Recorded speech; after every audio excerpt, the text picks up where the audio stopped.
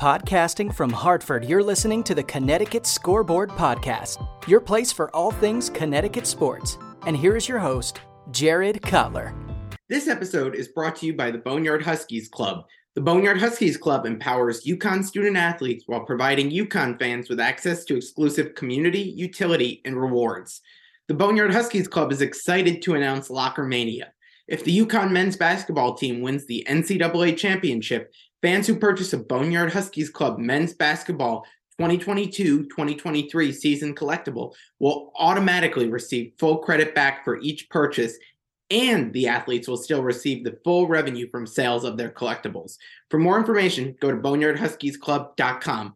That's Huskies with a YZ at the end. boneyardhuskiesclub.com. Okay, everyone, believe it or not, March is right around the corner, which means it's conference tournament time. So joining me today ahead of his team's matchup against Wagner in the NEC tournament, it's Sacred Heart head coach Anthony Latina. So, Coach, welcome back to the podcast. Loved having you back on. Oh, thanks for having me. It's always a pleasure. So, just taking a look, I know the last time we spoke, it was kind of in the early part of conference play here, and now kind of crazy to think how quickly things went, and it's already tournament time. So, how are you feeling about your team heading into the tournament? You know, coming off of the stretch here of conference play. Now, you finished off the season with a 2-point win over Central, so going into the tournament with a win under your belt there. Well, I think, certainly we have had, as you and I talked off the air, had our fair share of some setbacks injury-wise. We've had a couple, prominent players that haven't played a ton. Aiden Carpenter from transfer from Siena originally from Hamden, he's been out for most of the year. So, but Brendan McGuire hasn't been. And so the difficult part of it was, one is obviously they're both outstanding players, but more as it pertains to Brendan, he's a point guard and he has the ball in his hands and a lot of our offense runs through him. So when he went down, early in the year in conference play against Columbia early. It took us a while in conference play when Brendan came back. We lose a close game to Stonehill. It was Brendan's first game back or second game back. So we were still, what happens is guys get comfortable in their roles, and now you bring a prominent player back and the roles and not only does the role change, but the minutes change and, just the chemistry is a little different. So it took us a game or two, in the league before we got comfortable with Brendan again. And so then we started playing well, and unfortunately he goes down again. So with another hamstring injury. So, we felt like we were well on our way to being, a top 4 seed, which we still are in top 4, but we felt like we could have been closer to 1 or 2, but that wasn't the case. But in his absence, certain guys have stepped up, and thankfully because of that, we still put ourselves in a pretty good position, because at the beginning of the year, in a league like ours, you got to be a top 4 seed because you host the first round. You got to get that first round win. And then once you get to the semifinals, anything's possible. So we were still able to do that, which I'm proud of. I'm proud of certain guys that stepped up, like Nico Gillette, like Bryce Johnson, like Joey Riley.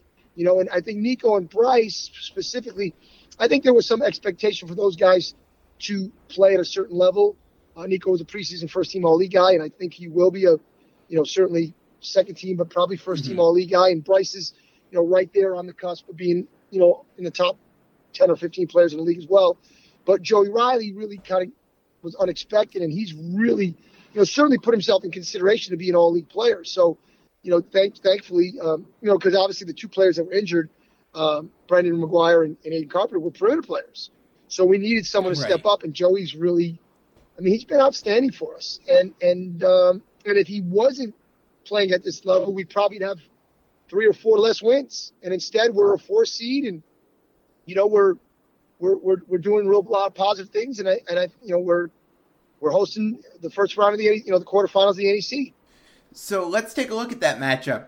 You're hosting Wagner in that 4-5 game. You guys have split with Wagner this season. You guys won at home, lost on the road there. So what have what kind of sticks out to you about this matchup against Wagner, a team, again, you've got the rubber match here coming up in the tournament? Well, it's interestingly enough, the games were almost mirror images of each other, except what Wagner did to us the first game, we did to them the second game. So what I mean by that is, they went up, I think, 17 in the second half against us, and we cut it to 3.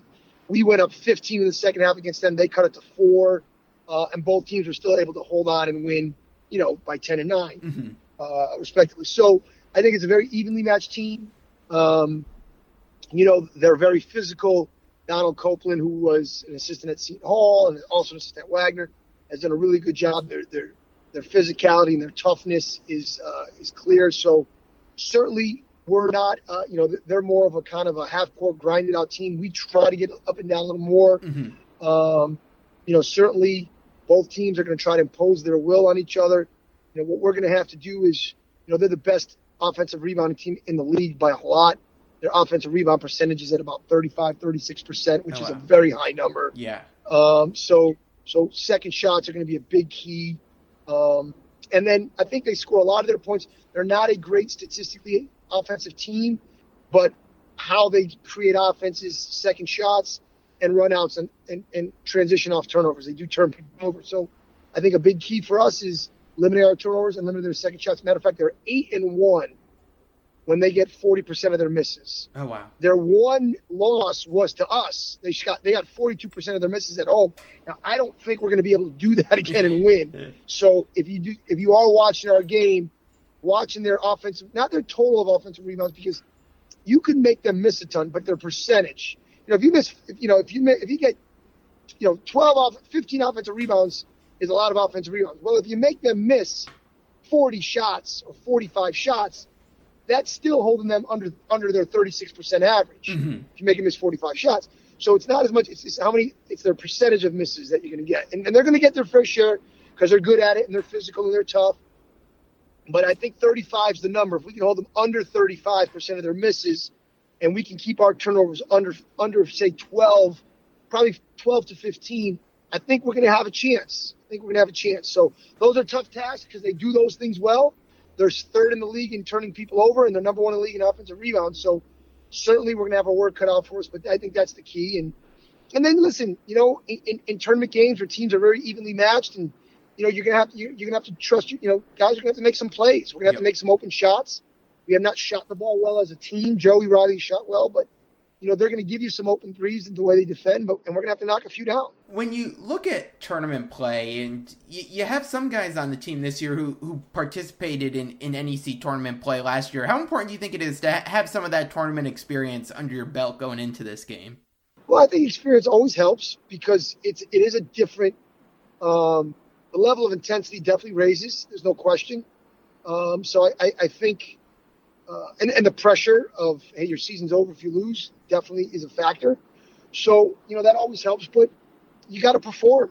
You know what I mean? Like, you got to perform. And they have some guys that have, played, they got beat in the championship game last year. So they have some guys with a little experience in their belt. But the reality is experience only works. It only matters if you play well, and the reality is the team that plays the best on Wednesday is going to win. So, certainly I do think experience being there before does give you a little bit of a comfort level, but, a lot of guys have stepped up in their first, tournament game.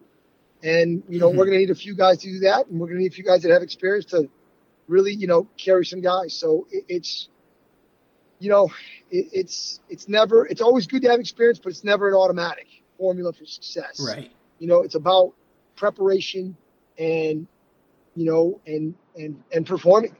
It's and that's it.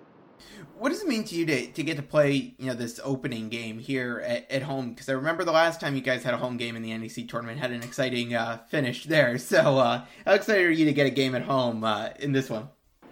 Yeah, well, it shows that you had a decent year, so that's good. So you got to feel good about that. It gives your players and fans and families a chance to play a game where they can easily watch you.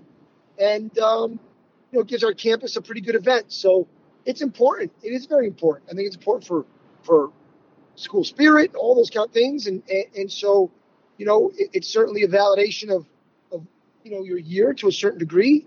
And it's an advantage. I mean, people are better at home. It's a little more pronounced at the highest levels because crowds are so influential at those levels. So it's not as vital as it is, as say in the Big East, where, You look at the top teams in that league, and they're barely 500 at home on the road, and they're like some ridiculous 32 and I don't know 5 or whatever the record is. If you look at Marquette, Xavier, UConn, and Providence, and you look at their road record, I think they're just about 500 in the Big East, and at home it's some ridiculous, number. So obviously it makes a big difference at that level, a little more so. But it certainly makes a difference at our level too. I mean, if you look at the home and road records of teams, people are much better at home. So, and you're more comfortable in your own gym because you practice there every day. So it's important, it's exciting, and we're hopeful. And our matchup is a pretty evenly matched game. We got the game is going to be on SNY, 7:00 on Wednesday, and that's exciting because of it's been competitive, and I think the league thought that this was the probably the best matchup. So that's exciting too. I think it's on ESPN3 as well and SNY. So we're fired up for that. Just go to our website, you'll see. But it's 100% on SNY, but I think it's also on ESPN3 and NEC front row. So it's available for everyone to watch, and hopefully it's a good level of basketball. And we have some very good players, and Wagner's a really good team too. And we're hoping that we have a lot of eyeballs in this game and that we perform at a level that our fans will be proud of. Yeah, I know everyone's looking forward to this game, excited to see you get it at home. So I'll wrap with this one for you. I don't want to keep you too long because I know a busy time of year for you.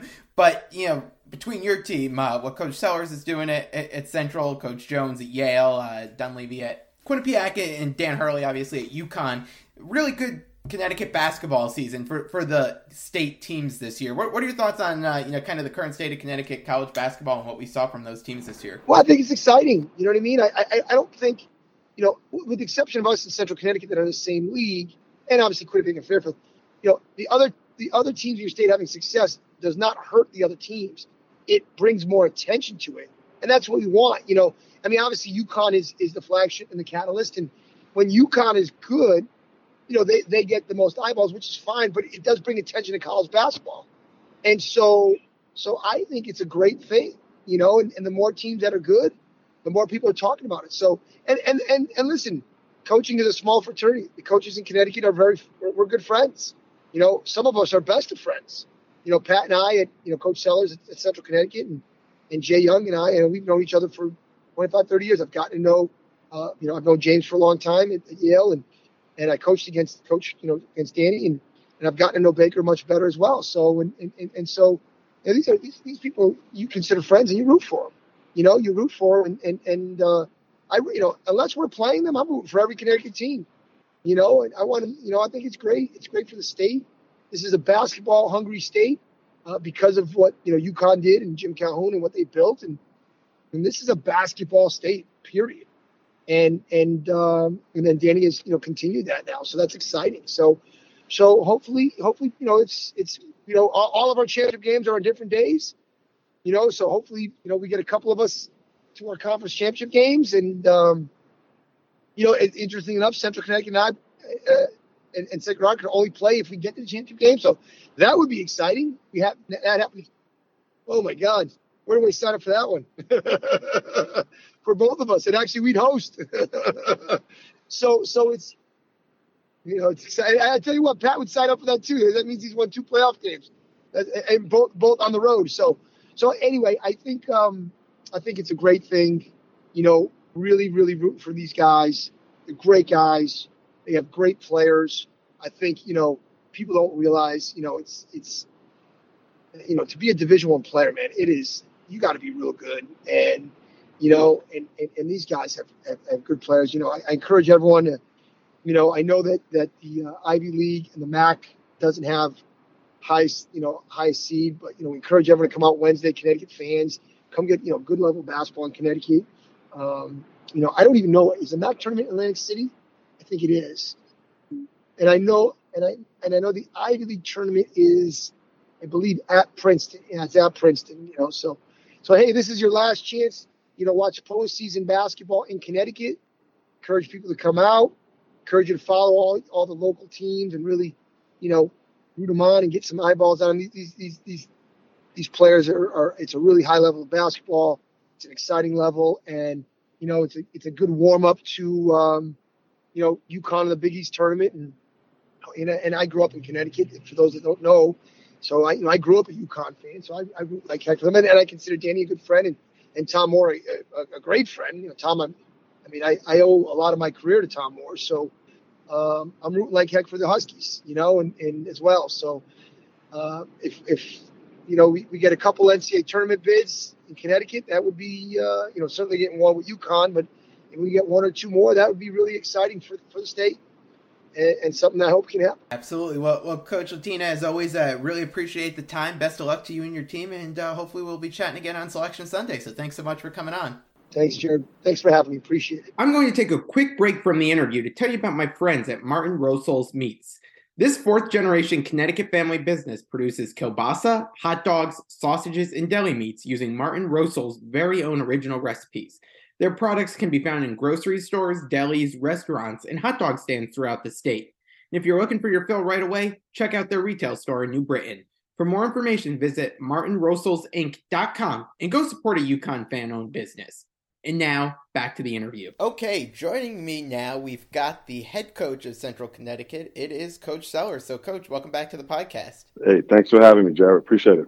Yeah, so we're talking to you with the NEC tournament, just a day or so away here with your game on Wednesday against St. Francis of Pennsylvania.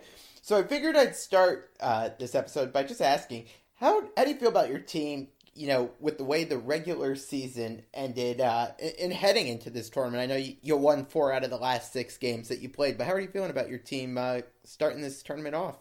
Yeah, we're feeling pretty good. Like you said, we won 4 out of 6. We lost one Saturday, where we were winning for a good portion of the game, and then we didn't, like when our big bugaboo executing down the stretch the last 5 minutes, we didn't execute like we should have. But all in all, in totality, the last, part of the year, we played a lot better. Our senior leader, Nigel Scanterbury, is really good for us. Devontae Sweatman has emerged as a leader and just a guy who can close the game for us. He's been really good. And then, Andre Snoddy, Kellen Amos, the guys that we have, we put on the last, 4 weeks of the season. The last month, I thought we played a lot better as a group. When you look at the matchup you have against St. Francis, I know you split the regular season with them, winning at home and then losing at their place. And so now you get the deciding game 3 here. How are you feeling about that matchup come Wednesday night?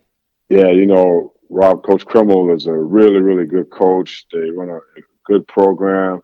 They're a really good offensive team. Starting with Josh Cohen inside, who's like a handful to handle. So, it's going to be a tough game on the road, but we're looking forward to it. We played, you take away the first 8 minutes of the game out there, and they made, I think, 9 threes in the first 8-9 minutes of the game. And then we got back into the game. And then the way we played at home, we played the last 5 minutes of the game. We were talking about executing and defending and kind of making our mark in the game. We really guarded those guys at home. So, yeah, I feel good about the matchup. Obviously, Cohen is a huge part of it that we're going to have to slow down. How big do you think it is having some guys back, from last year, whether it's Nigel or Andre, having guys that played in an NEC tournament game last year, winning a game too in the tournament, and now kind of having, some of that experience of these big games under their belt going into this one? Yeah, it's really big. We in our meeting today, I told these guys, I said, fellas, I participated as a coach in 8 different NCAA tournaments. So there's 8 different times that something happened, a championship game, got an at-large bid. We weren't supposed to win, we won it. I said, but now I can tell you a bunch of stories. And then Coach Wood, he was, part of a Final Four team, a national championship team, so he's been around it too. But I said, let's do our own. Let's make our own story. Let's make our own March Madness happen here. And I said, last year we had, we played at FDU in a really tough game. We were down most of the game, and we dug it out at the end and won a game. And like you said, Nigel Scantlebury and Andre Snoddy was a big part of that late game comeback against FDU. So it's great to have some experience. These guys, in practice today, they're really locked in, and they're getting the new guys locked in. So when you got experienced guys who've been around it and been a part of a NEC tournament win, it definitely helps and gets our guys settled down and gives them confidence. Absolutely. When you take a look, at this NEC tournament, and I know you mentioned earlier, for your team, you've experienced some issues, kind of closing out games and finishing up those last 5 minutes there. What's the key, you think, for your team down the stretch in these tournament games, where it's win or go home to, pull things together and be able to pull out a win? Yeah, it's, with us, it's always our defense. So it starts with our defense. If we defend and rebound, we talked about it today, we give ourselves a chance to win. And so that's the number one priority for us, to defend, rebound, contest shots. The first time we played them, they made 14 threes. And then the second time, we cut it in half, they made 7. And we were able to play Cohen one-on-one in the post. So that's, obviously the defensive part and the rebounding part is huge. And then executing, being smart with the ball, and it's our in-between game. We're last month of the season, we really became a good fast break team. We stopped teams, got clean rebounds, and pushed the ball. And then as we went forward, you get into that in-between where it's not a fast break, it's not half court, and it's a big decision we have to make. That's the part we have to really, really execute and figure out. So when we get to those in-between parts of the game, we're relying on our veteran guys, our point guard, to say, all right, this is not a fast break. Let's get organized and let's run something. Or maybe we can swing the ball from side to side and let's get a quick paint touch. And if it's open, let's take an open shot. So, those are the keys for us going forward for this tournament, for the game on Wednesday and going forward if we make it forward. As you get, here towards tournament and postseason play, when you look at your team at the start of the year, I know you guys lost, a number of close games, whether it was Quinnipiac by 2, Lafayette by 5, UMBC by 2. And now when you look at your team of late, beating Stonehill in triple overtime, winning by 1 against Wagner, beating Fairleigh Dickinson on the road by 4. How do you feel like your team has kind of flipped the script a little bit and has, kind of learned from some of those early season tight games? Yeah, that was, we started, I would say, 2 months ago, and every day in practice, at least 3 times a week in practice, we put 4 minutes and 38 seconds on the clock. We have a tie score. We put 5 minutes on the clock, down 2. 3 minutes on the clock, up 3, and we worked on it. We worked on it as a group. We called timeout and practice, and we talked about what we need to do here, how we execute, what do we have to do on the defensive end, what we have to do on the offensive end. So all of that game planning and late game execution and practice has really paid off because we got a lot of payback for it the last month of the season. So, it helped. It kept us in some of those games, and it helped us finish out like the Wagner games and the Stonehill triple overtime games. So hopefully that hard work will carry us through as we go forward. Absolutely. Well, Coach, I really appreciate you taking some time. I know it's a busy time of year as you get ready for this game. So thanks so much for coming on the podcast, and best of luck to you and your team in the rest of the postseason here. Thanks, Jared. We really appreciate it, man. Appreciate it. Thanks for listening to the Connecticut Scoreboard Podcast with Jared Cutler. If you like the show and want to know more, check out the podcast on Twitter at CT Scoreboard Pod, the host at Jared Cutler, and find us on Facebook at the Connecticut Scoreboard Podcast. Finally, if you enjoy what you're listening to, rate and review us on iTunes. Thanks again for listening.